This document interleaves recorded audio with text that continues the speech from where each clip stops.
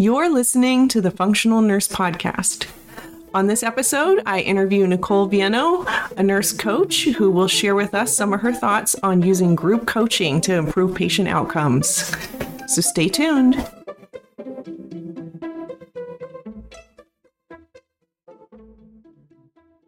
Hello, and welcome to this episode of the Functional Nurse Podcast. My name is Bridget Sager, and I am your host.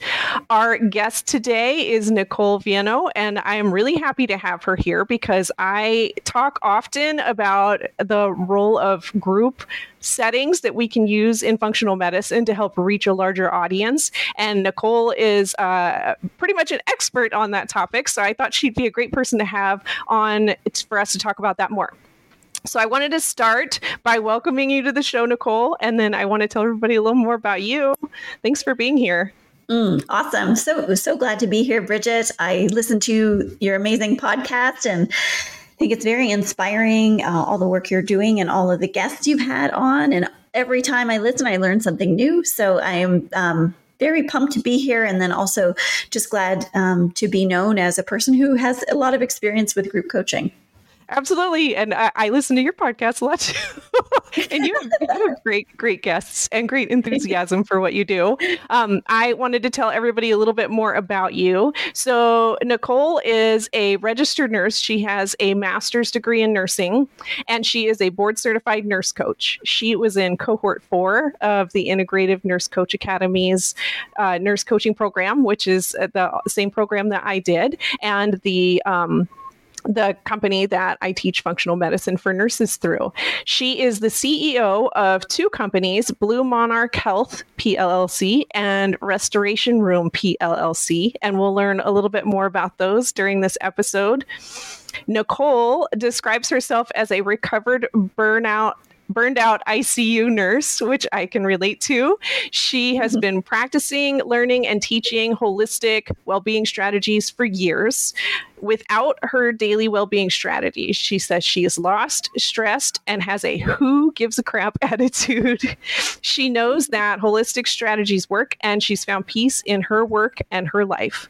Through her commitment to soul care, Nicole has shifted from a crappy attitude to gratitude, and she set boundaries that bring her joy, confidence, and ease, no matter what the environment. She is also an author, speaker, and as we mentioned, podcast host. She hosts the Integrative Nurse Coaches in Action podcast that you can definitely easily access on inursecoach.com's website or all of the large streaming platforms if you haven't heard it already. And she combines over 20 years of nursing, 30 plus years of fitness and coaching and energy work to partner with nurses and healthcare systems that want their nurses to thrive. So I asked her to describe her work background in a few sentences, and she said that she partners with local healthcare systems to support nurses' well-being through coaching in groups, one-on-one, and sharing holistic modalities throughout the system. And she also partners with midlife women who want to go from feeling flat and fragile to sexy and strong with movement practices, better sleep, less stress, and more confidence. Her achievement she is most proud of is being board certified in nurse coaching, evolving from being a high-profile fitness presenter and Reebok-sponsored fitness athlete to focusing on women's well-being for a more whole and holistic approach. Nicole says she reinvented herself and learned to be a healer in a different way, and that was a really difficult process that she's very proud of. So, Nicole, I think we should start by asking the question that you always ask. What brought you through your story of becoming a nurse to a nurse coach and what you're doing today? Yes. Well, I had many a year in intensive care. I did all the intensive cares. I was a high achiever, super intensive care nurse. I did a lot of travel assignments, and then I worked agency. At one point in time, I worked in San Diego, and I would travel every day to a different intensive care unit which brought me a lot of interesting learnings every time I went.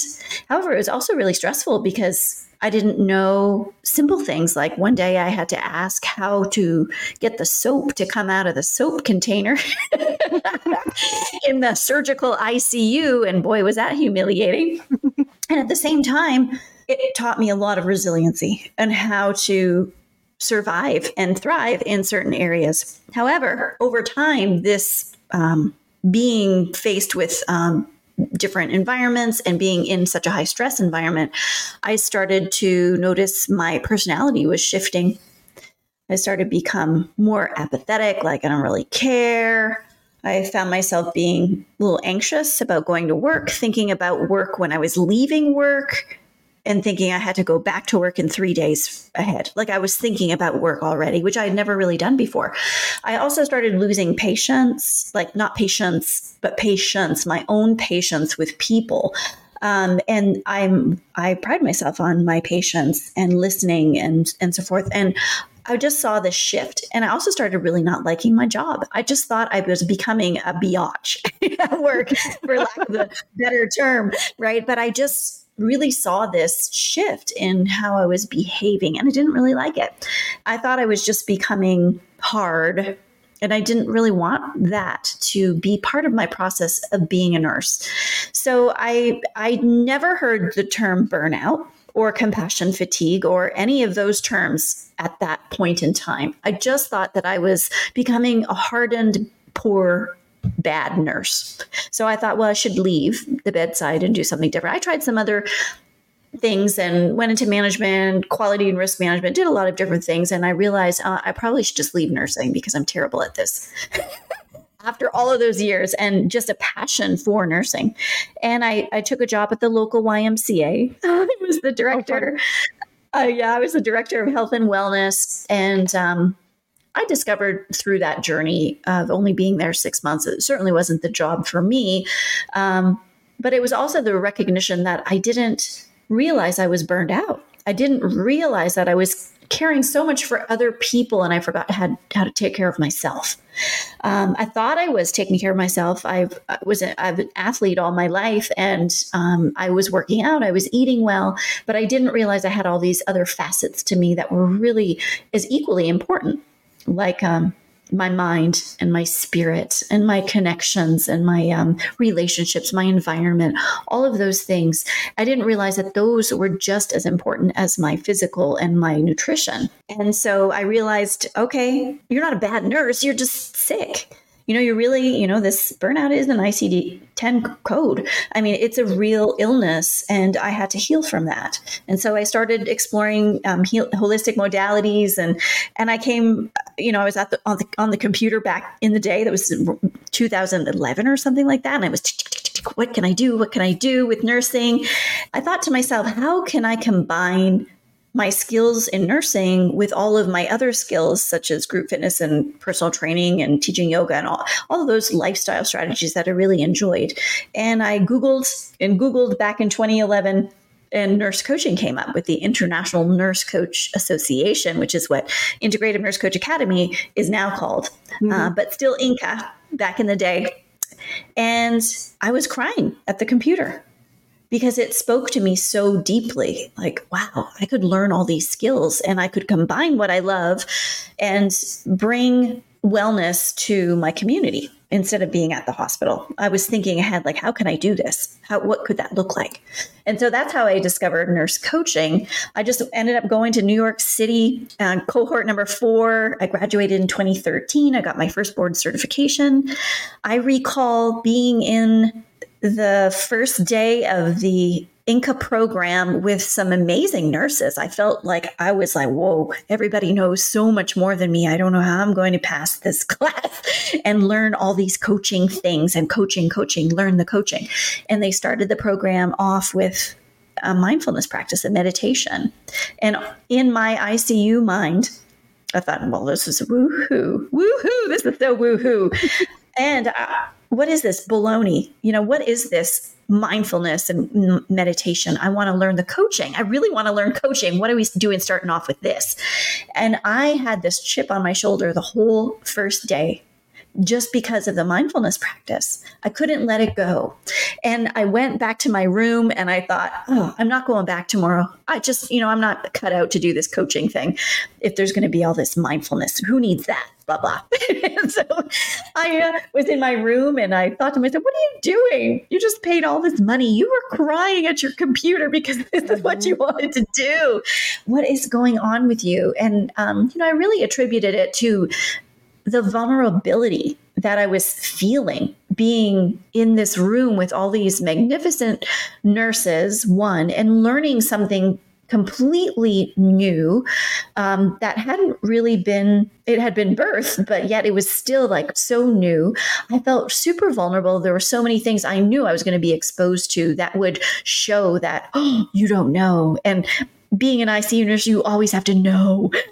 And so it was my first time to really realize, oh, you can be vulnerable. You can be in this space. And I went back the next day and Dr. Barbadossi said, hey, who wants to volunteer to be coached? And I was like, I'm getting my money's worth. I'm putting my hand up. I'm going to the front of the room in front of all these people that I'm terrified of at the time. And now they're my dearest sisters,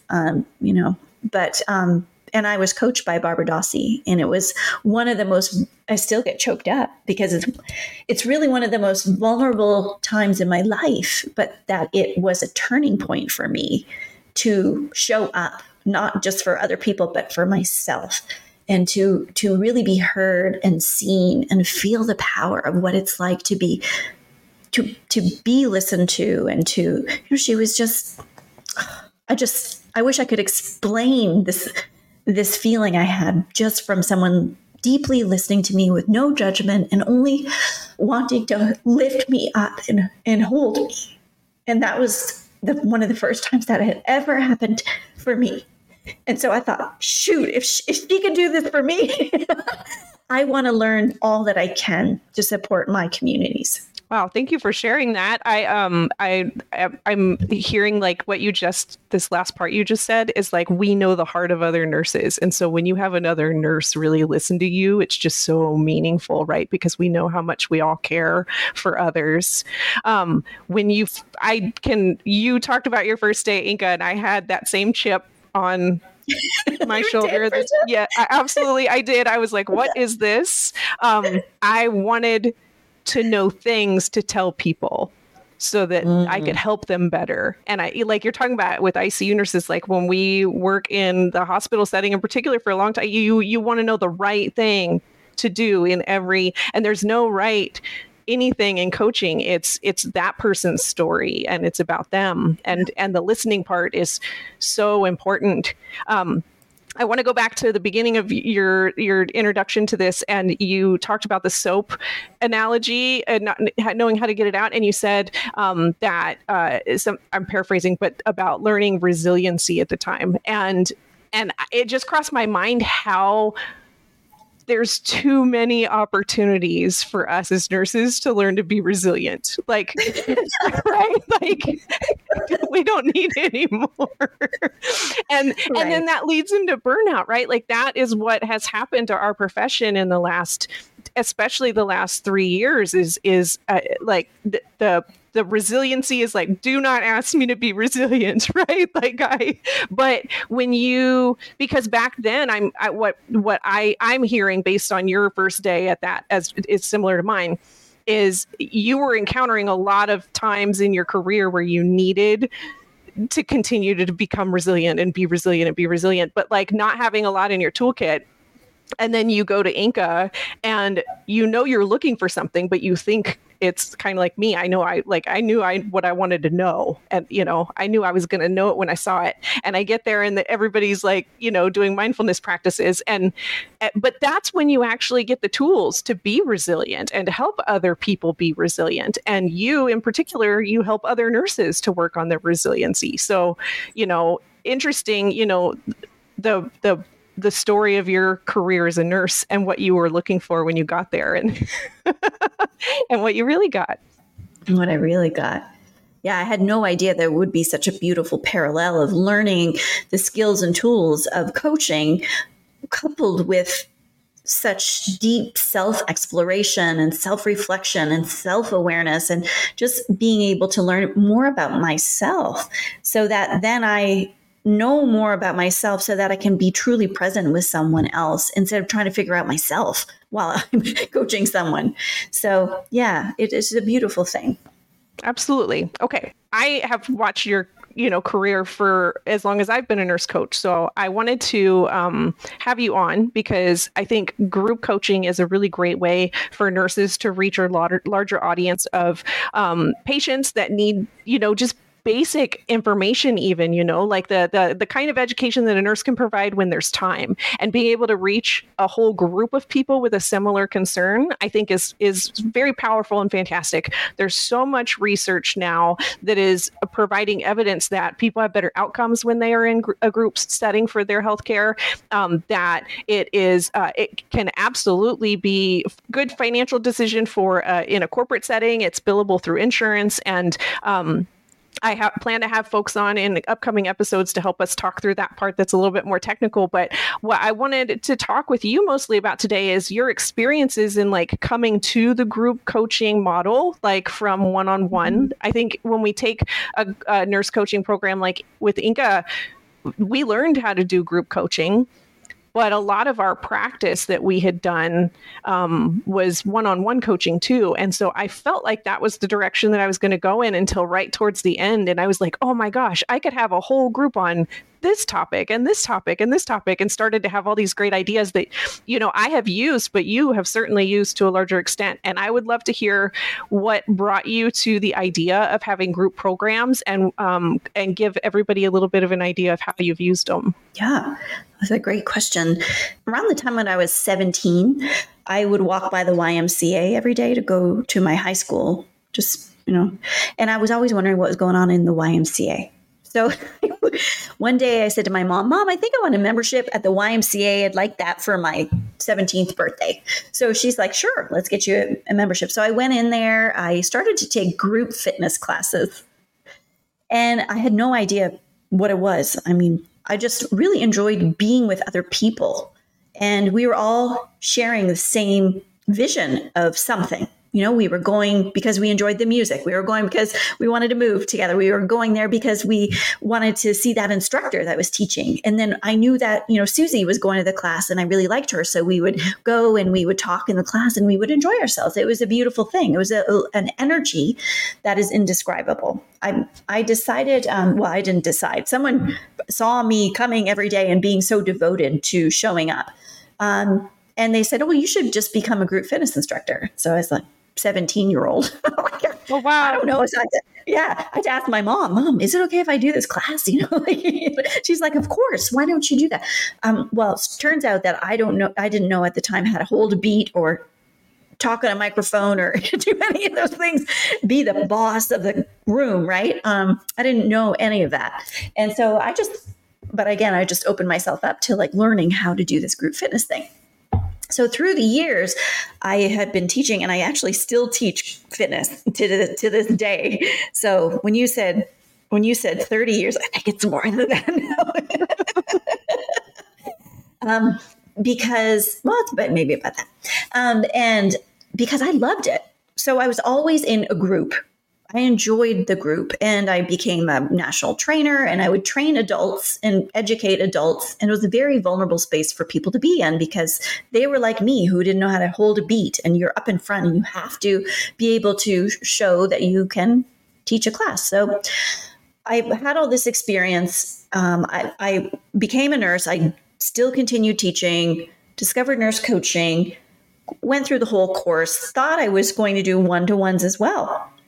And I thought to myself, what are you are so comfortable in a group, which, not everybody's comfortable in a group. It doesn't mean you can't do a group. But why don't you just start doing groups? So I went to a mindfulness yoga class one day. It was just a workshop that I really wanted to attend. So I went there. I'm always a learner too. I really like to learn and hear from other people's perspectives and understand things a little bit differently. So I went to, just someone's class that was on brainstorming. and coupling it with yoga. So I did that. And she had us have a little journal, and she asked us some really interesting questions, and I just was writing. And I decided, because I have experience with the functional medicine in the capacity of the nutrition and the food plans. Mm-hmm. So for me at the time, I had just completed that. It was a collaboration with IFM and Inca. Susan Luck, my dear sister, who has now gone before us up above, watching over all that we're doing for nurse coaching now. She taught the class with Monique class, and I was just so riveted by how simple IFM had made their food plans. And I thought, well, I could do this with one-to-one, but wouldn't it be really interesting to do this as a group? Like when everybody's just going to do this together. So I picked a plan. I picked the elimination food plan, and I tried it out on myself because I didn't want to try to bring a group together if I didn't know how to do it. So I did it for myself. And then I just, I did it for myself. So I was just learning about the plans, I did all of them actually. And then I went to this yoga thing, and she was having us brainstorm, and I was just writing, elimination food plan. Let's get a group together. How many people would I want? Oh, I'd want about 5 people. And how much would I charge? I don't even know how to charge. And so I was just writing. And I still have this little book. I should have it so I could show you, but I still have the book. And I look back at it, and I designed this program using the IFM's elimination food plan, but turned it into a group coaching. So we started the plan with an education component. Like everybody got the plan. I simplified some of the things so that people could understand. I talked about it. We had questions and answers. We shared information, and we shared, just kind of how it was going to work in our life, because an elimination food plan, serious stuff. Mm-hmm. Like it's really a big change in the normal way that we function in life. So what would it look like in their life? So just fast forwarding ahead a little bit, I had devised, I would make this plan, we would do it, and I'd pick like 5 people, I'd ask for 5 people. So I put it out to all my friends in fitness and all of that. And then I ended up with 12 people in the class. Wow. It was super. So, but we did talk about, we did an education component. They had the plan. They could read the plan before they got there. So they kind of knew. And I had it all lined out, like this is how the best case scenario could be. And then we would meet once a week. And then it would be, okay, what did you learn, this week? How is your preparation? What is happening with your preparation? What does that look like? And so everybody's able to tell their story. And then you hear the other person, and then you're learning from them. And then you can ask a question. And as the facilitator, I don't always have to answer the question. I can just throw it back out at the group. Well, what is the group learning? What have you learned? And who would like to share what's come up for them? So it's always just coming back to the group to have the questions answered. And so we meet every week. And as you going through the elimination food plan, it's always top learnings. Maybe I wanted to potentially bring an education snippet, but it was mostly them supporting each other and me overall arching the creator of the group, following the support. But I'm not the one who's like making content and working super hard. Mm-hmm. I'm just really the one who's holding the space. And the group is the one who's sharing their power. And for me, that was the most interesting experience, because I never really had the groups in that capacity where people were able to share what was on their heart, what they were struggling with, what they were so excited about that they'd learned. And then that fueled the conversation for the next person. And in the end, after 8 weeks, 8 weeks, I made an 8-week program that we were meeting. And I still have people to this day who reach out to say some kind of health related thing to me out of the blue. So it's really interesting to see how much of an impact the groups have to help the individual at an individual level. as well. I like what you just said in particular about you not needing to be the expert, because as nurse coaches, we're not, right? And the patient's the expert. And so when you're leading a group, I think a lot of people sound like, or they're feeling like, oh, I've never talked in front of a group before. I've never led a group. What if I don't know all the answers? Like, you're speaking to exactly what I hear as like a lot of my students are like, those are their fears.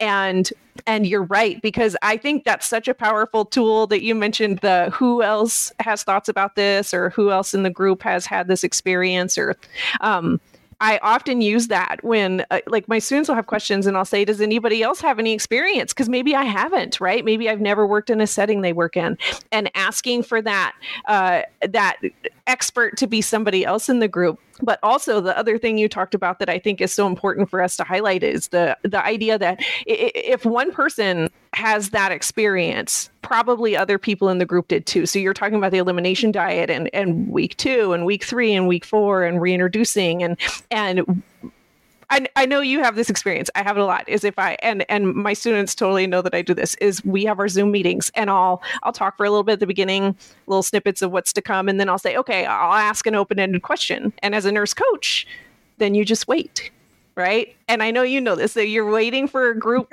for somebody to start, and nobody wants to start. But then once that first person shares what they're thinking, everybody is so much more comfortable in realizing that they're not alone in what they're feeling. And I think that's the thing that I have heard the most in running groups, is that the greatest benefit is the camaraderie and the connection that the members make, not like you're talking about, not your knowledge, but their ability to connect with other people that are having a shared experience with them. Yeah. I think the power of the group is immense. And it really alleviates the facilitator from having to have so much pressure felt on themselves. And you won't know that until you try, until you experience it, right? Because when I first started some groups, I would feel like, oh, I better prepare and create some content and make sure I have all these things. And I prepare like too much. And I would never, ever get to the end of all the things that I wanted to do in the session, because people want to be able to voice and share what's on their heart and mind and what they've learned. And who wants to just listen to me talk the whole time? And even people, I may know the answer to something, and I'll still, well, what does the group think? Let's throw it back to the group. And those are constant things I always say. Well, gosh, let's hear what happened for you this week. Or let's, instead of, I have a story too, but they see me as already the expert, because I'm the one who started the group, right? I'm the one who's sharing that I have some sort of expertise in that area. So of course I might have the answer, but yet it's more powerful when other people in the group have learned something. And it's a revelation for them, and how that energy comes off of them is much more powerful than me, who may have known this information for years. Them having the light bulb moment makes such a stronger impact on the people who are in the group than someone who has known the information for a long time. So to me, it's way more powerful to have the group be engaged and open the space up for them. Okay, slightly off topic, because something you just said, I would really love to hear your thoughts on this, is you said expert a couple times as you were talking just now. And I feel like nurses often do not recognize what they have to bring to the table. And so, am I an expert in diabetes specifically, right? That diagnosis. Maybe I wouldn't call myself that if I compared myself to, an endocrinologist who does that all day long, especially if they're trained in functional medicine. But right. Would I call myself an expert in diabetes compared to a person who's struggling with their diabetes and doesn't have a coach to partner with them and doesn't have what I see happen in the course I teach is students start to realize the power of what they know as they move through the course. And they're like, wow, like, I didn't realize other people don't know these things that I can share with them. And so I would love to hear your thoughts on, like, especially in a group setting, what you've learned, but just with your wisdom as a nurse coach, that the idea that we need to know more before we start to help people versus being able to say, okay, I can do this. Because you've jumped off some cliffs. We were talking about that before we hit record, that like I'm going to go do this elimination diet course. I've done it once, and see one, do one, teach one, right? Right. See one, do one, teach one. Exactly. Well, I think of all of the nurses, like, look at all the things you do in a day. I mean, like, the amount and the breadth of patients that you see, or families that you interact with, colleagues that you're talking to on a daily basis, and the breadth of that. Even if you work on a neuro unit, it's not just neuro things that you're dealing with. You're dealing with the whole person. So for me, it's like, whoa, nurses have so much knowledge. So you're right. I said expert, and I'm never an expert. I do know some things. Like, that's how I do feel comfortable. Like, if I'm going to start a group, I should have some kind of a little bit of knowledge about it, more so than the average bear. And I'm also coming at it from a heart perspective, the heart coming from my heart. So I'm not creating the group to show off my knowledge. I'm creating the group because I know in my heart that I have the ability to create a safe space for people who don't have safe spaces, right? I mean, they're used to being in a healthcare model that is not always supportive of them being heard and them being embraced for all their messiness, right? We're in a healthcare environment where you have 10 minutes or 3 minutes, 7 minutes, whatever it is now, that you got to spit out what it is. And even today I went to the dentist and I was the same thing. I was like, oh God, I have to ask a question. I better formulate it all in my mind because I know I only have a certain, right? And here I was like, wow, and I know nurse coaches, I know all nurses have the capability to come from their heart and create safe spaces for people to be able to share. And if you're coming at it from being the expert, well, you're definitely the expert of your heart. So if there's only that one thing that you could create a space where someone could show up and share their vulnerabilities, kind of like us showing up for mindfulness, and they created that space for us, Bridget, to learn nurse coaching, and created this safe space, even though I didn't feel safe at first. And yet I still found some capacity to open up myself, knowing and trusting that the people in my group were going to support me in that. So I feel like coming from the heart space, it takes away a lot of the pressure of having to know everything, because you're not going to know everything. And you're just not. Even if you consider yourself a true expert, you're still not going to know everything. And who says that you couldn't just say, oh, well, I actually don't know the answer to that. Let's, of course, throw it to the group. Any experience out there with the group?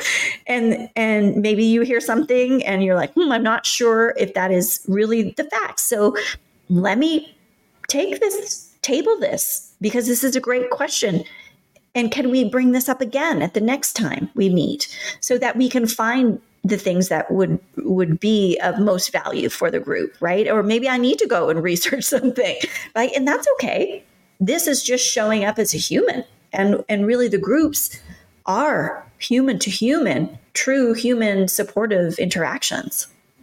Well, and how much more trust do we build in our patients or the people that are partnered with us in these group settings if we admit that we don't know some things? Because then what we do say that we speak from the heart about, they know that, they can trust us to say I don't know, and not just be acting like we're making things up. I'm glad you elaborated on that a lot, because I think nurses are experts in humans and health and diabetes, and we can be the experts in those things.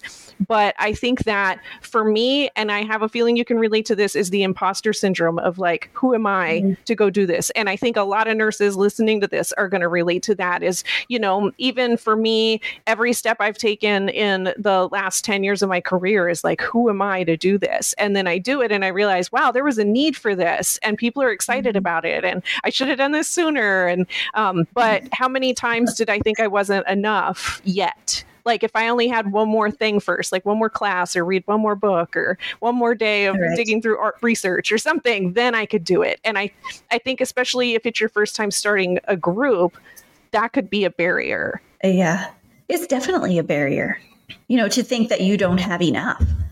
And nurses are notorious for wanting to learn more and more and more, more and more and more. The only thing is with that, it's like you're holding that information back from the people who need it. Mm-hmm. So if you are learning something and it's exciting to you, that passion will come across, of course, when you're talking about it and even if you don't know everything, but it's like you're not going to help anybody because you're not sharing any of that. You're just keeping it for yourself. So to me, it was like, whoa. And I actually learned like, okay, well, I'm going to create this group and I've created a lot. I actually wrote some groups down that I've had over the years, but because I create some groups and, I know a fear is like, shoot, no one's going to come. No one's showing up. Right? That might be the biggest one, right? Yeah. What if nobody shows up? That's happened. Yeah, that's happened to me. Numerous times actually. And I was like, well, that's okay. And I've reframed. So let me give you some backstory to this. So the backstory is, you mentioned I'm a Reebok sponsored fitness athlete. Yes. I would teach fitness classes to rooms of, 1,000 people. So I was used to people showing up. Like we had this saying, people vote with their feet, so if you have people coming to your classes, you're good at what you do.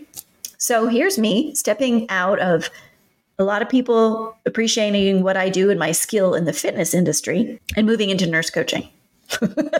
Where it's like, what are you doing now? Mindfulness now? You're, like changing my whole persona of moving into more health and well-being and coupling my nursing education and my fitness. I do a lot of movement related things. However, at the time it's like, okay, I'm going to create this group. Nobody, who's going to come? I'm going to try to get people to come. Nobody comes. And I'm like, crap.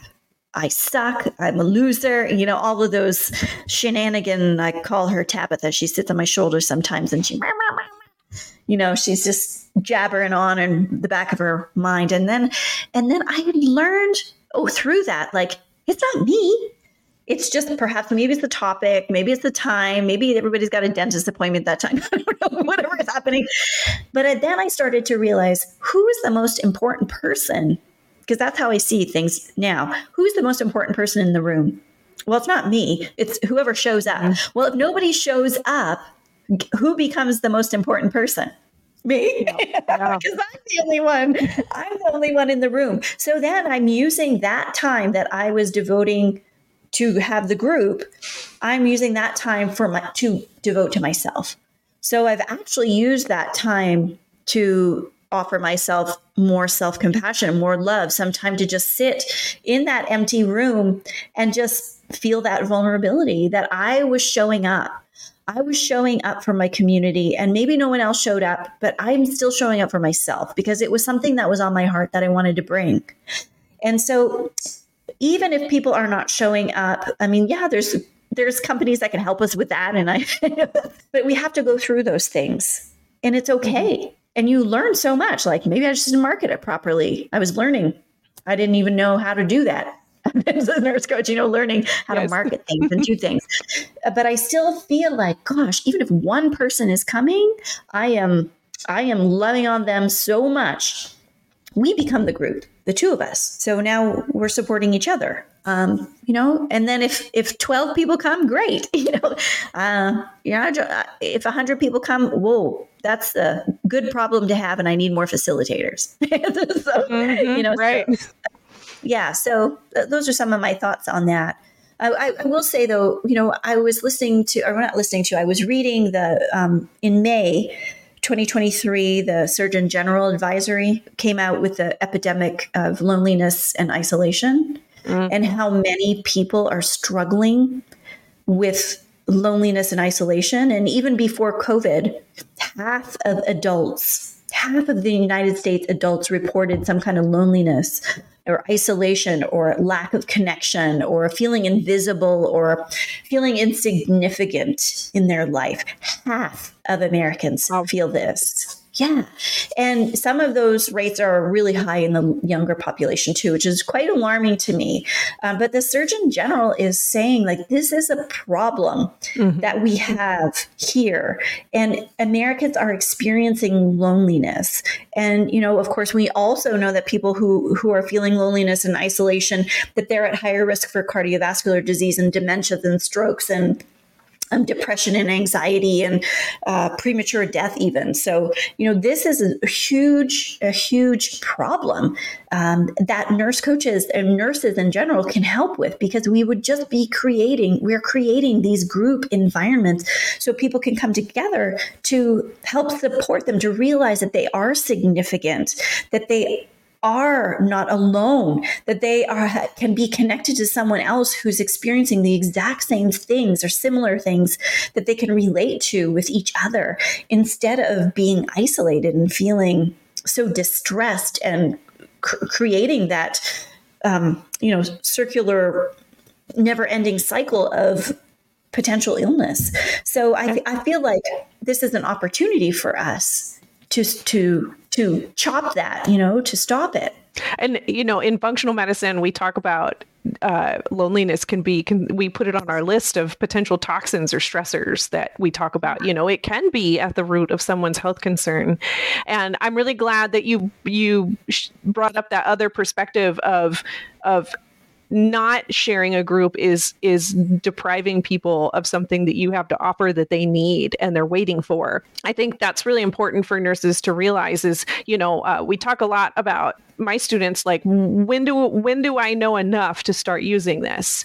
And I say, when you can tell somebody why they should do something, it's time for you to use that thing, right? Like, if you can say, I think that, this would be helpful for you because, and you can give some evidence behind it. What we already have as nurses is enough to help people. And when we can add in one new thing, all of our career, like you said, like being like lifelong learners, like all of our career is bringing in new skills that we can share with people. So there's not a tomorrow that's going to make you the right version of a nurse to help people. So I think that's the important perspective to have for starting groups, is that you're probably never going to feel ready enough, but meanwhile all these people are waiting and need you, and so you're depriving them of that, and that can be a really good mindset to have. Okay, so, but most importantly, you mentioned you have a list of groups that you have read, and I would love for you to now tell us more about, give us some examples of the variety of groups you've led and the settings that you've done them in. Okay, yes. So the elimination food plan. So that was back, the first one I did was maybe in 2014. And I've been doing them all along. They've evolved because I've gained more knowledge and more experience and more interactions with more people. It's probably like close to 500 people that have gone through the elimination food plan with me. So that's a significant amount of people that have experienced the elimination food plan. So when I did that back in 2014, I reached out to a friend who I knew had a table big enough to hold 12 people. And he had a little room in his office. And I said, can I book this room? I'll pay you a little fee. And he's like, oh gosh, don't worry about that. What are you going to do in there? And I explained it to him. He's like, well, maybe I should do this thing too. But anyways, I found that space and I just hosted it there. And then we had a Facebook group, and then we would meet there every week. So that's how so my cost was very low. I didn't have any cost. Just maybe some papers that I photocopied, because we did that back then, and then how that's evolved is now through COVID, of course, everything went virtual. So I just started doing videos of me teaching the topics that are in the elimination food plan and learnings from people as they've gone through. So each topic just get a little bit more detail about experiences of others, and then support group through Zoom. So the group setting every week, meeting via group. Let's see, I've done healing movement project is a love of mine. What I've discovered is that people are nervous to try new things when it relates to movement. So wouldn't it be great in my heart? Like I have this saying, create the things I wish existed, right? So create those cool. things. Yeah. Create the things I wish existed. So I wished that I could have found a safe space to try Tai Chi and to try yoga and to try these breathing modalities and to try, just different things. And then what I discovered in fitness is that you go to a class, you take the class, and then you leave, right? You talk to the people socially, but you've never really said how you experience, what you noticed or what you experienced within the class for yourself. And I thought, wouldn't it be great if we could have a spot where after a workout, we could gather and someone could ask you a great question like, what did you notice in yourself today? Mm-hmm. And not just like I could do 25 jumping jacks or whatever, but really more heart-centered. Like I noticed that I gained more confidence because I was able to blah, blah, blah. I noticed that that I was watching someone up front and they were so inspiring to me. So all of those things are really important. So I created the Healing Movement Project so that people could start to explore some of these movements like Tai Chi and yoga and some, even HIIT. And then we'd actually do it together. And then the next part of the class was, okay, what was the experience like for you? And then you hear what's happening to Susie and to Johnny, and they're like, whoa, I felt that too. Or I had never noticed that, but now next time I'm going to pay attention and listen. Not only is it exciting to hear and learn from other people, but then there's this awareness that comes into you as you are listening. Oh, I'd never thought of that. Or, oh, wow, that is like, I have that too. And of course, that's the whole connection piece of it. But it's just that self-awareness that we often brush over. Mm-hmm. So the group settings and the group coaching allow that self-expression, self-awareness, self-reflection, so that you can become closer in tune to what you need and what you need for yourself and what you would like for your community, whatever shows up for you, right? Journaling, we do all different stuff. I love seniors. So I've done a class that's called Move with Friends, and that was active aging adults. So that's an aging population, 70 and older, that I would gather, and we'd do the same thing, except it was related to movement processes as we age that we lose. So a lot of balance related and agility and even power that they were not even realizing that they had lost because of age. So, and then we would talk about that. We maybe share a poem related to something, and then that would bring up something. So it was just always, it's coming back to the group. What was your experience? What did you notice? What are you feeling inside? What is your heart telling you right now? What are you noticing in your mind? It could be anything like that. And coming back to that, in those situations, because you also asked me, where did you do them? So Healing Movement Project was an online thing. So that was the first time I'd ever really done an online movement. So I'm teaching people Tai Chi, and now I'm trying to see them. Yes. Are you safe? And my personal training background coming out. Are you safe? Like, how is this? And the awareness of that, and then transcending that, like the awareness in their own bodies. So, and Move with Friends was at a local community center where I knew a lot of seniors were. So I just went over there. I said, hi, I'm Nicole. I would love to have this group here. And this is what I'm envisioning. How does that align with what you do here? And they're like, yes, that sounds great. And I had a plan. Like I just, I didn't build the program yet because I didn't even know it was going to exist, right? I just knew I wanted to do it. I don't want to build anything. I have this other saying that I say is like, build the plane as you fly it, because sometimes I don't want to spend a lot of time up front on creating something unless I know I'm actually going to do it. So sometimes I will just find it. Am I really going to do this? And then once I know I'm doing it, then I'm going to create it. So I have a vision of what it's going to be. I have the basics. I can go somewhere and explain it and share my vision of what that is. How do you see this fitting into your your community, and is this something that you would consider? And then follow up, because you always have to follow up if you're going to be going to community centers. Healing circles is another one. Common wheel, which is not a movement based at all. It's just sitting in circle. It could be anything from a book club you can run as a healing circle to I'll be starting one here at a healthcare center here for nurses. What did I call it? Something about turning loss and grief into gifts is the healing circle that I'll be hosting here in September at a hospital. The healing circles are gathering like interested people in a room and just opening up the space to speak without any judgment. There are definite guidelines. I always have guidelines. That's another thing I always do for every group. I create the guidelines within the group. The group creates it. I don't make them. Unless it's something that I really want in it and nobody said it. And then I'm like, may I add something? And then I add that. And then I always bring up the rules, the agreements every time we come together, just to keep everybody on track. Healing circles, when I first started doing them, again, I went to a community center and asked if there's something, speak to the manager.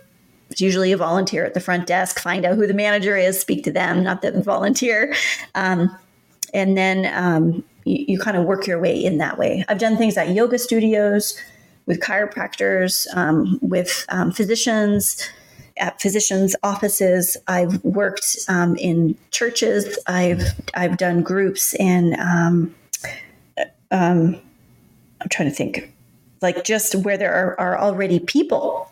Mm-hmm. So if I'm involved like at a gym, or if I'm going to a yoga studio, they're always looking for people to add, like they're going to make a little bit of money as well. And you're going to make some money too. So if you're looking for it as a revenue stream, it's easy to go to a yoga studio and say, these are some of the things I offer. Would this be of interest to your community? And what's the worst that's going to happen, right?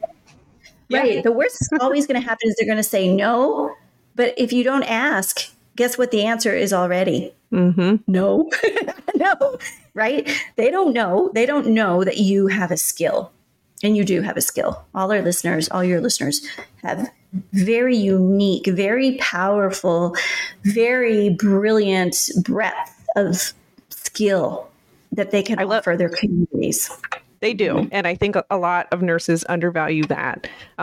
I love your hustle, because I'm like, sometimes just going and saying, this is who I am and what I offer and where does that align? Like the way that you said that is the perfect way for any nurse to be able to go do that, to say, hey, I am a functional nurse or a holistic nurse, and I have a lot of knowledge I'd love to share with our community on this topic, or I'd love to hear what topics you're interested in at your facility, or whatever that might be.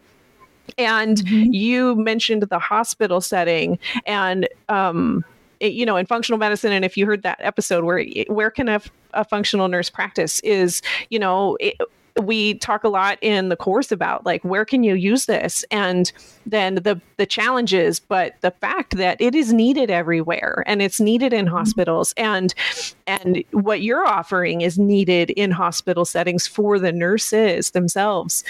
So what has that experience been like for you, taking nurse coaching and holistic nursing concepts and trying to bring that into a hospital setting? I'm going to bring this back to something you said earlier about imposter syndrome.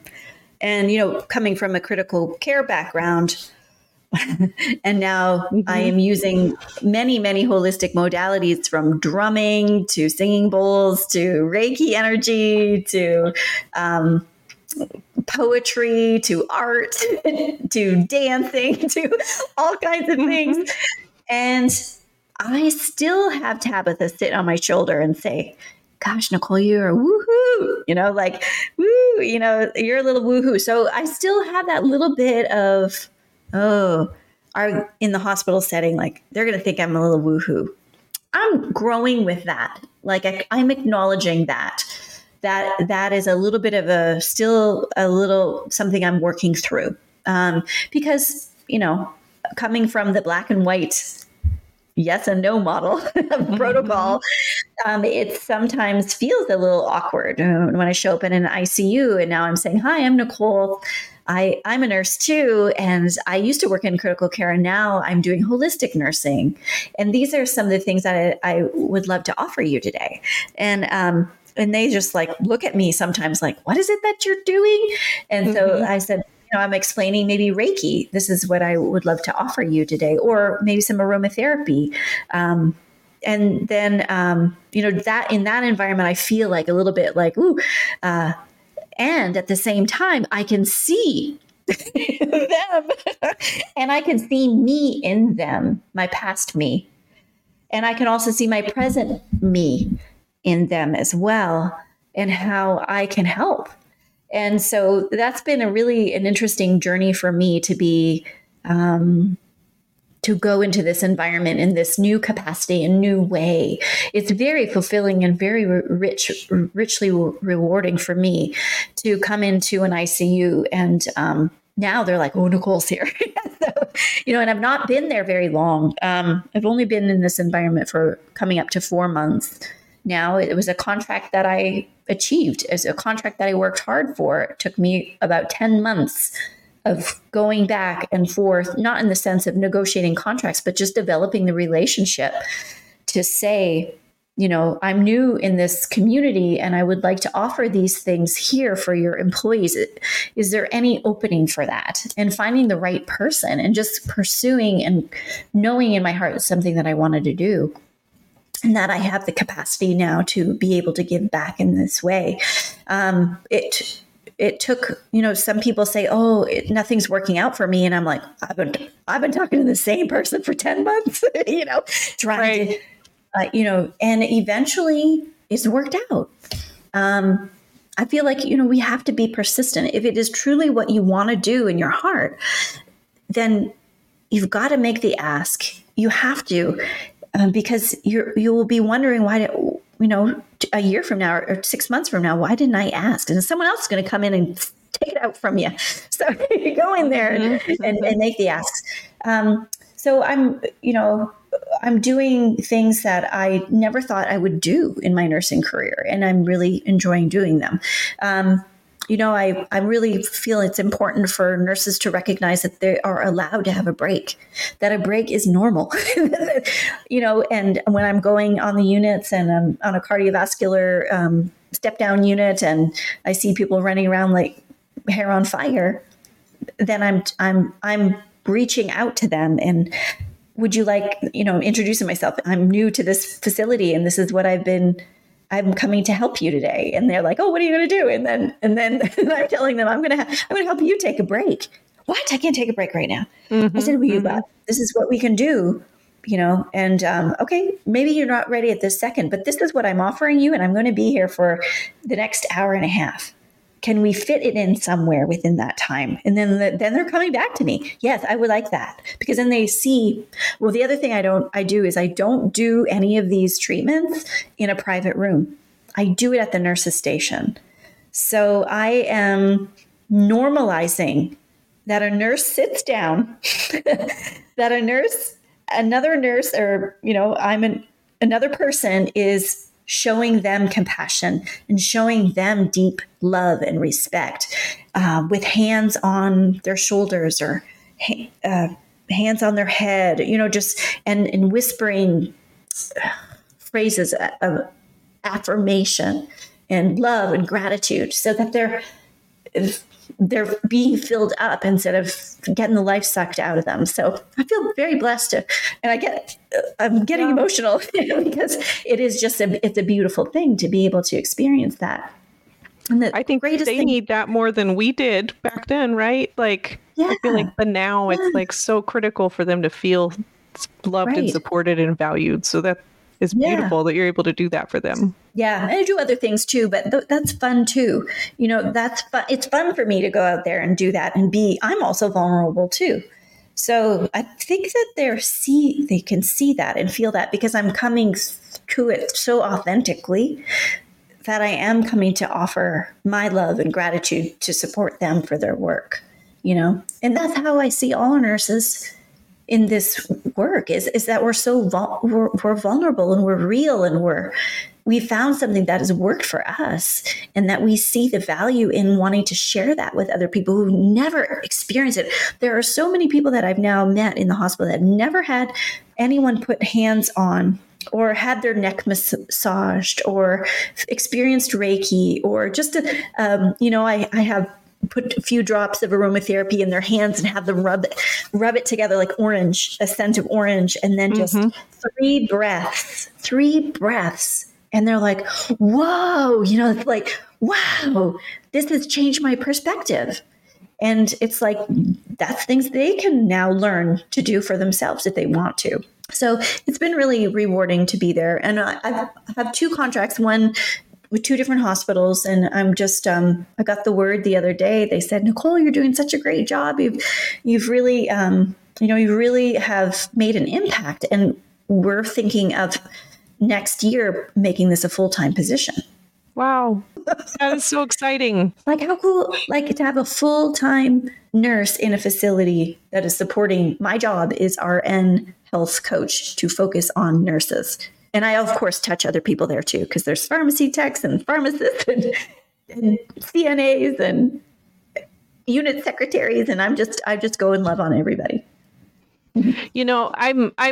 I'm thinking of us seeing, our hospital was really open-minded as far as hospitals before it was bought by a corporation. And so the nurses were empowered to make changes and do really positive things. And we had a great alternative therapies program. And, sometimes I would be really swamped on a really high acuity floor, and they'd come down the hall with the miniature horse or a harp or the aromatherapy gal. And I would just be like, who is this alien concept to me 9 hours into a shift needing 3 breaths, that we talked about loneliness earlier. And I can say that, I working in the hospital setting, there's all this camaraderie as a nurse. And when you step away from that and become this alien, right, that you're talking about, like when you come back in there and you're like, oh, I have essential oils and I wanted to just like give you some positive energy. Or with functional medicine, everybody thinks it's woo-woo, and it's not. It's biochemistry, right? Like it is 0% woo-woo. But the loneliness thing I wanted to touch on, because it's isolating to be a holistic nurse sometimes for me, at least in a local sense, because I turned into a weirdo as far as nurses, right? I'm what you're describing, going back in the hospital with these crazy ideas. But I work on a computer all day long. So most of what I do is behind a screen. But what I did get is, so like the nurse coaching thing where you talked about is like all the connections with people that are like me, that are also nurses, us. I think we're a bunch of rabble rousers, really, like the think outside the boxers. And so I wanted to acknowledge that, because I think a lot of nurses that aren't doing the evidence-based black and white exactly the way that you just described your experience going into the hospital at the beginning is, that's how I think a lot of us feel becoming nurse coaches and becoming functional nurses and offering holistic things to people. So I wanted to acknowledge that. And then I wanted to share just for a second my experience having my first group setting, but it's really so we can talk more about yours before we wrap up. Yes. Your passion at the moment. Or one of them is my first group coaching session was a women's group. And it was going to be some education and some connection. And but I wanted to leave it open enough to find out what they were interested in, and and I said, I'm not going to finish the last couple group sessions, like what our topic's going to be, until I find out what you guys are interested in. And as a primary care provider, I knew how my patients were being treated in gynecology. I knew how my patients were feeling when they were going through struggles with hormone imbalances, things that I didn't feel skilled enough yet and confident enough in to support them, hoping I send them to an expert and them feeling really unheard. Really, common example is things like going through menopause and being given an antidepressant. Yeah. So what I found in the group was, I thought I was going to be sharing some knowledge and creating an open space for conversations about things that ended up not being on their radar as a group of women that were all in perimenopause or menopause, and they wanted to know the things that nobody is helping them with. And it's so sad.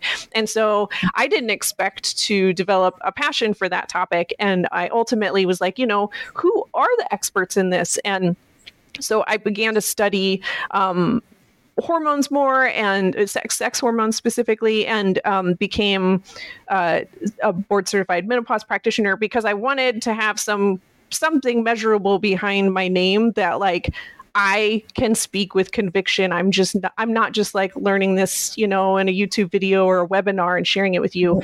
This is an important topic that isn't given enough respect in our current medical setting, allopathic medicine. And it is something that you get really lit up about. And so I wanted you to be able to share a little bit more about that. Menopause. Yes. The stages of menopause, perimenopause, menopause, postmenopause, and midlife women. And yes, I do get fired up about it because I had no idea. One, Me too. No one in the world had ever spoken about it. And here I am coming up to midlife. And I'm starting to experience changes in myself. One of them was anxiety. And I had never, ever had anxiety. I'm up there teaching in, big stadiums, people. I should get nervous, but not anxiety where my heart is pumping out of my chest and I can't focus, and all just random things were going on. And no one had ever spoken about perimenopause and the erratic hormone shifts that we have. And that is why I was feeling the way I was. And I didn't know. And I wish that somebody had talked to me about that. Then I realized, wow, that's happening for a lot of people, and how can I help? Because I didn't like this feeling, and I'm learning a lot.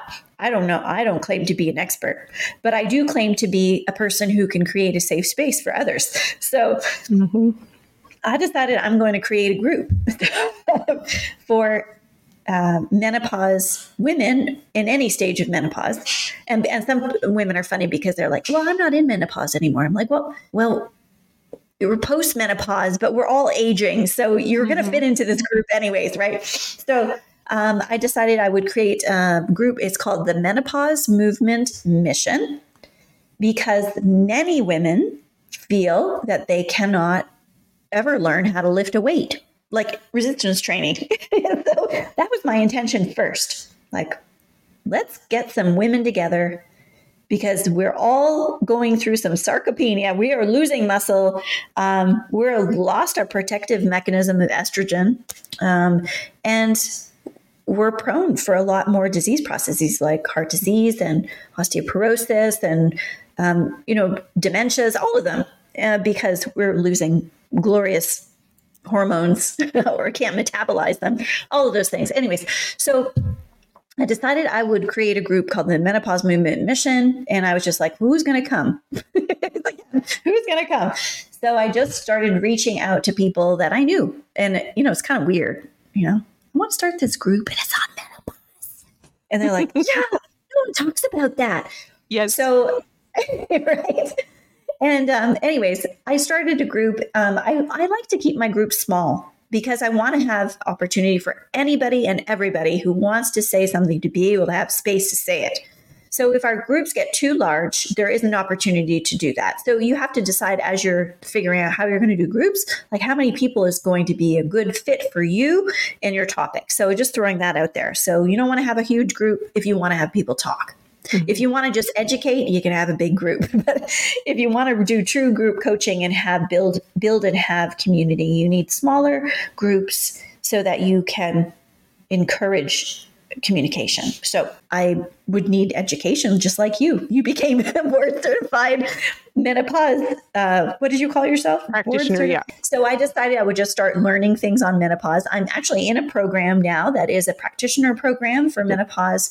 And I became a menopause fitness specialist first, because that's where my love and passion is in movement and how women can learn how to move in their bodies as we're aging. In fact, it's the most important time to do it. It's one of the most important times. It's never too late to learn, never too late to pick up a weight, never too late to learn and feel how your body is gloriously able to do so many things as we age. So, we always start first thing, because it's at 7 a.m. Pacific time. We start early in the morning. And the reason is, for me, is because our cortisol levels are highest then. So that's our metabolic energizing hormone. And we train early in the morning because we want to be able to be recovered, to be able to sleep by the end of the day. Yeah. So that's why we're doing it early in the morning. And we always start first thing in the morning with just either a breathing exercise, a poem, a question of self-reflection, and time to connect with each other. And I truly believe that, they love the movement part because that's at the end. But what most people love is this, wow, we're actually all, 12 or 15 of us. We're here at 7 a.m. and we're talking about menopause stuff or midlife things, like being sandwiched in between, children and your parents as they're ill, and taking care of both of those sets of people, and how difficult that is, or sleep, and how maybe sleep is evading people. And we're hearing from the group, oh, this worked for me, or that worked for me, and also some science too, right? I may offer an education on something specific, and then we go from there. So, the group ebbs and morphs. And then we usually have about 40 minutes to half an hour to actually do movement at the end. And that's how I designed my group. And I want your listeners to understand that you can make a group however you decide to make the group design. There isn't a formula. There is not a protocol that you have to follow steps 1 through 7 to create a group. You just have to create something that you want to create. And you have such breadth of knowledge to pull up and create these spaces for people. They want them. They're looking for them. They may not know at first that they're looking for them, and then you show up. It's like, oh, that's for me. That's what's happening with the Menopause Movement Mission. And I'm at the point where I'm probably going to be looking at expanding this program and adding another person that is part of my group, that then is going to become a teacher of, a group leader for the next group. So it's really fun to see things evolve. And we don't know until we open ourselves up to the possibilities. And as Barbara Dossi always says, sometimes you don't have all the answers. You just know you need to begin.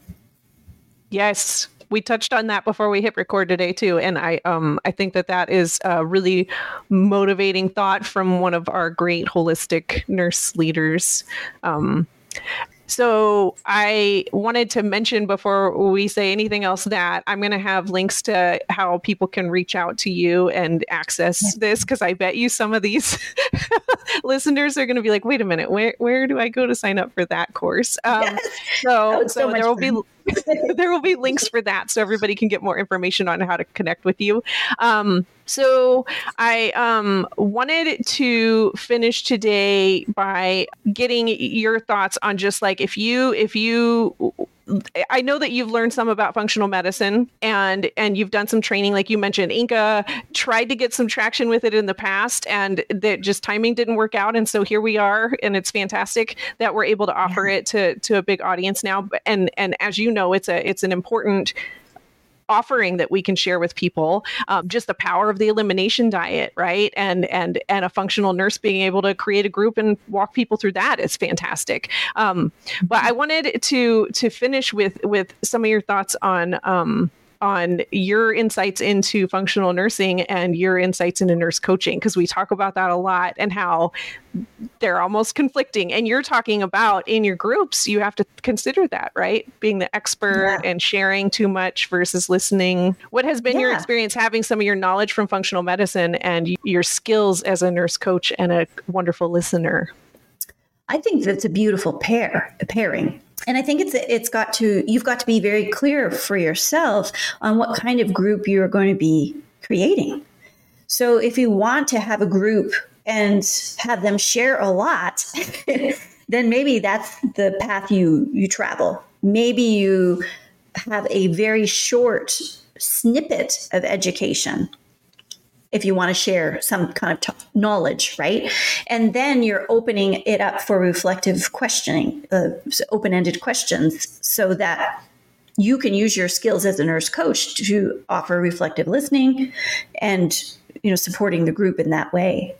But if you want to create a group where it's more education, like maybe it is that you are looking to have a diabetes prevention program or something like that, that you want to be able to have a heavier amount of minutes, maybe a session is an hour or whatever, however you plan it. You can plan it. You can plan it 90 minutes. You can plan it 2 hours. You can plan it 30 minutes. You make the decisions. But maybe if you did decide it's an hour program and you want to have more education in it, you have to be just very clear with yourself as far as how much participation you want. I would imagine coming to a group, people are most used to coming to an education style of group. So they come in, they're going to learn a topic, and then they're going to go, and then they go back in their life. But there is nothing there. For me, the saying, knowledge is power, is a good saying, but I like to just tweak it a little bit and say, in an educational kind of class, knowledge is potential power. Mm-hmm. Because for me, I know myself, this is coming from my own eye now, I go to a class and sometimes I like, ooh, that was exciting. That was great. Oh, I love that. And then I go home and I don't implement anything. It's like I didn't even go to that class. Yep. So these group settings, you have an opportunity to take the education and then incorporate, ask the questions, what does this look like in your life? How do you see yourself implementing anything that stood out for you today? Or what is one thing that you thought was really interesting in today's education session? Because maybe you educated for, 45 minutes and now you have 15 minutes at the end where you can open it up, not just for questions, but for reflection, so that people can say, oh gosh, no one's ever asked me what I want to do with this knowledge now. Now I have to say it out loud and I got to make a commitment almost. That's coaching. Because now people are standing up and not physically standing up, but they're standing up for themselves, right? They're saying, I thought that this was fascinating and this is what I would like to do with that. So then you can still do it both ways, but maybe you only have a short amount of time to do that. So you have to decide, what do you want to do? Do you want to be an educator mm-hmm. and share your knowledge and have short time for group coaching? Or do you want to have, a topic where it's important and open it up and maybe even cut it down, 5 minutes of education. Now let's reflect on that. And now let's do another 5 minutes education. Let's reflect on that. And so you can morph, you can change it. And I do definitely know this about myself. I could make a whole agenda and then I get into a group coaching session and my whole agenda is it's not even going to be like that because I have to go with the flow of the group. So, it's just, you can have a plan and you must have a plan. You can't go in and not have a plan. But you also need to be aware that your plan is often going to be shifted and morphed. And you're going to learn your group. And you'll be like, oh my gosh, that group, that was a flop. Right? Yeah. And now next time when we meet, I'm going to adjust. And great. It's your self-reflection of your creation. So you get to do it. You get to choose it. Right. Look at all your groups you've had and how they've evolved over time. And I'm thinking what you're saying now about your description of the elimination diet group initially is that maybe that first coaching group is a lot of knowledge, right? For an elimination diet, they need to know facts. What is this going to be like? What can I eat? What can I not eat? What is this experience going to be like? How do I do this with other people in my house? But that turns into a conversation about, does anybody else have an idea of, how to implement this with other people in the home? And then but what you said after that, when you started talking about your follow-up visits, were different because it was, what has this experience been like? And you're not an expert anymore, right? It's about them connecting and sharing their experiences and getting new, like you said, new insights where they hear somebody else say something they hadn't considered and it shifts their perspective, maybe helps them have a bit more positive mindset about the challenges of working on it. But all of that is the synergy of a group that they would never get if they had just like a one-on-one education session with you, or a one-on-one coaching session where they can only have their own thoughts, right? Like getting to connect with other people is the really big part of this. So thank you. Yes. I just wanted to give you the opportunity. We had a longer session today because you have so many wonderful insights. And if there's anything that you want to be sure to share with functional nurses in particular that are holistic nurse, that we're all in that same bucket together of being holistic nurses, whether we're a coach or a functional nurse. What would you say to Nicole pre-elimination? Well, I mean, I know, Nicole pre-17.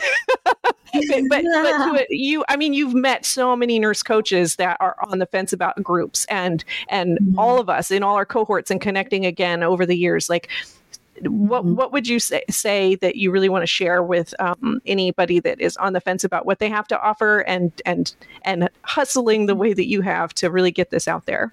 You have to know your intention. What is it that you really are wanting to share? Not in the sense of like your education and the program and all of that, but like, why are you wanting to do a group in your heart, in your spirit? What is it that's calling you there?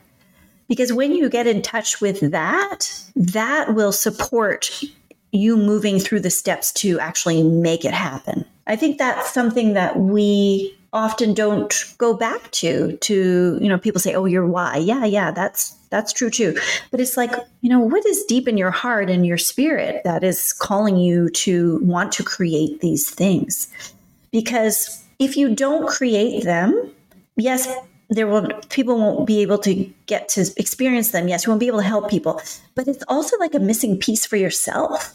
Like you won't be able to fully come to you in your authenticness. And, it's a group coaching and creating models of group coaching. And I hope I really got across that there is no protocol to it. You can create it how you want it to be. That allows you freedom, and the freedom then shows up in how you create the program, and you show up in that program. So, it's more than just gathering people and helping people. It's also for yourself and for your creation and for your touch and your unique touch on the earth and planet. Thank you. That makes me think of me and you in the hospital compared to now, and I know I cared about my job back then, and I loved my coworkers, and I loved being able to help people. But man, I don't even feel like I work now, like I love what I do so much, and it is what I was called to do. And, I think we're called to nursing, we're called to holistic nursing, we're called to nurse coaching and functional nursing, and everything that you're doing is always filled with so much energy, right? And if people have heard you on your podcast, you have a lot of enthusiasm about what you're offering.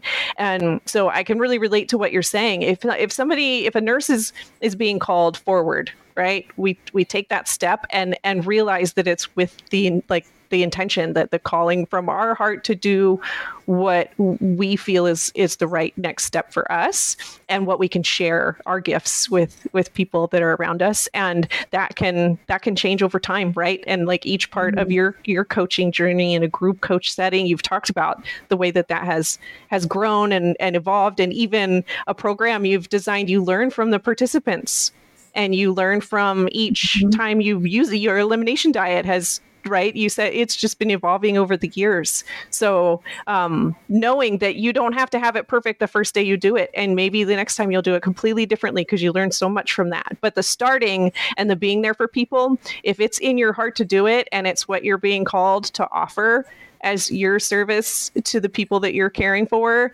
it's going to be great, right? Like it's going to be what they need that day. So I really appreciate all of your insights today. And thank you for sharing your experiences with offering group coaching. I encourage everybody that hasn't yet to tune into your podcast and check for the links in the description for this podcast so they can connect with you more. Thank you so much, Nicole. Thank you so much, Bridget. Thanks for all your work. And thank you, listeners, for listening. I've so enjoyed sharing a little bit of my wisdom.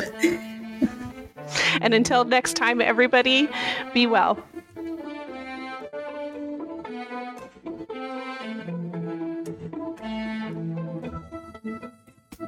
Thank you for tuning in for this episode of the Functional Nurse Podcast. If you want to help spread the word about the powerful role nurses can play as true healers using functional medicine practices, consider sharing an episode with a nurse friend or on social media. And click the subscribe button to stay informed of newly released episodes. You can also visit and share the links below in the show notes for more information on nursing resources and the Functional Medicine for Nurses course offered through the Integrative Nurse Coach Academy in partnership with the Institute for Functional Medicine. Until next time, be well.